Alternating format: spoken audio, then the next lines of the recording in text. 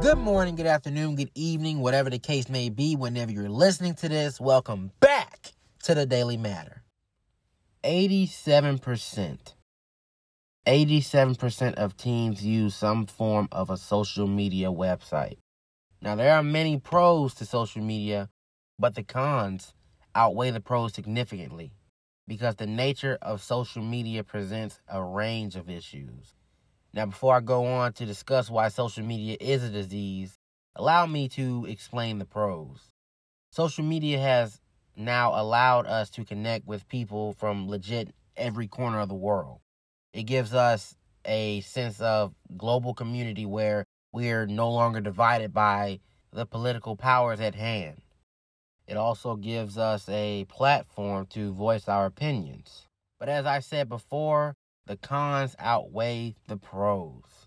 Speaking of the cons, let's talk about why I'm making this episode. I'm making this episode to speak on the dark side of social media.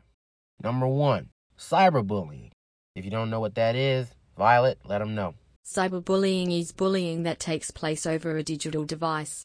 It includes posting or sharing negative, harmful, false content about someone else. Tyler, nor Brandon condone any sort of cyberbullying. If you see someone being bullied, speak up. Who gives a damn if you are called a snitch? Because speaking up can help save someone's life. Need I say any more?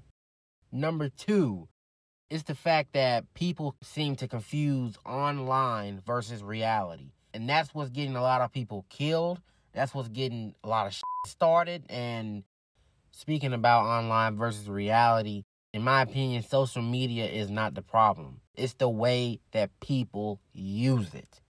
Another con is the increased usage of social media. The more time spent on Facebook, Instagram, Twitter, whatever you using, can lead to cyberbullying, can lead to social anxiety, depression, exposure to content that's not even age appropriate. Because we live in the 21st century, so motherfuckers are not censoring what they post on social media anymore. And not only that, legit over half the people that use social media, they're not even at the required age to be on the apps anyway.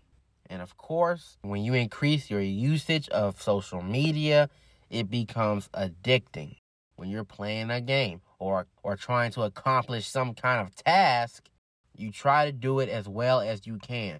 Once you succeed, your brain will automatically give you a dose of dopamine, making you happy. And that same mechanism functions when you post a picture of yourself on IG or Facebook. Once you see all the notifications for likes and all the positive comments popping up on your screen, you subconsciously register it as a reward. But that is not the case at all. Social media is full of mood-modifying experiences. No, I don't know too many people who are their real selves on social media.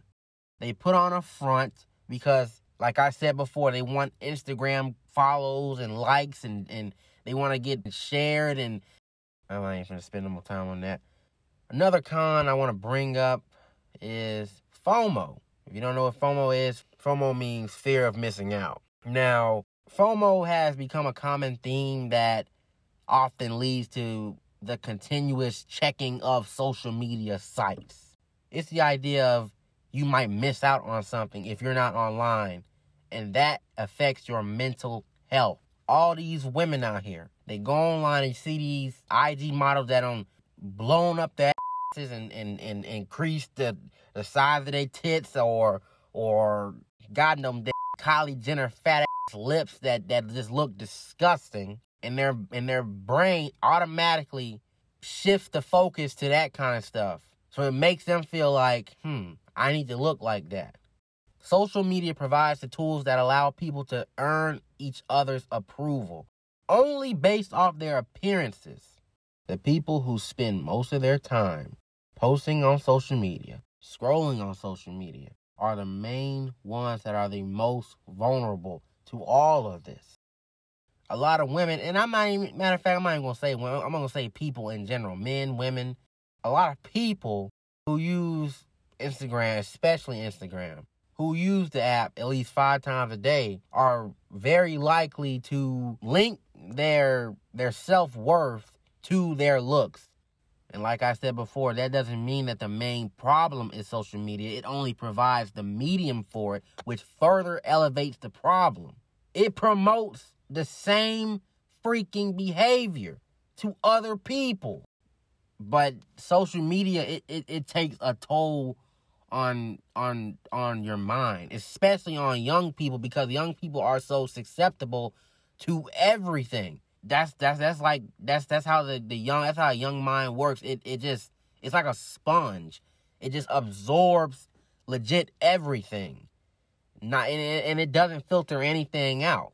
Now that we are older, people my age and older, our minds have developed and they're still like a sponge, but at least we can filter out what we want to know, or how we want to have certain things perceived to us or whatever. You know what I'm saying? Social media has expanded the horizons of communication more than anyone could have ever anticipated, and it has changed the pace of life forever. And I bet a lot of people right now who don't normally listen to our podcast are like, you're a hypocrite. How can you say these things about social media, yet you use social media?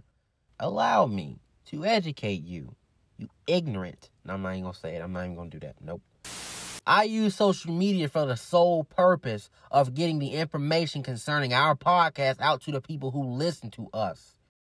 I'm not posting what time I woke up in the morning. I'm not posting what I'm eating for breakfast in the morning.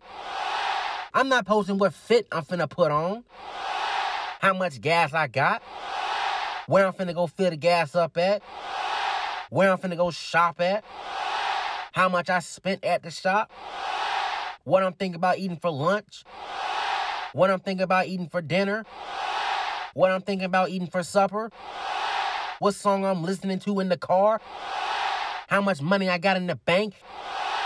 Anything from those astrological IG pages that post nothing but corny ass quotes that a lot of people actually live their life by. The skin color of the person that I just walked past on the street.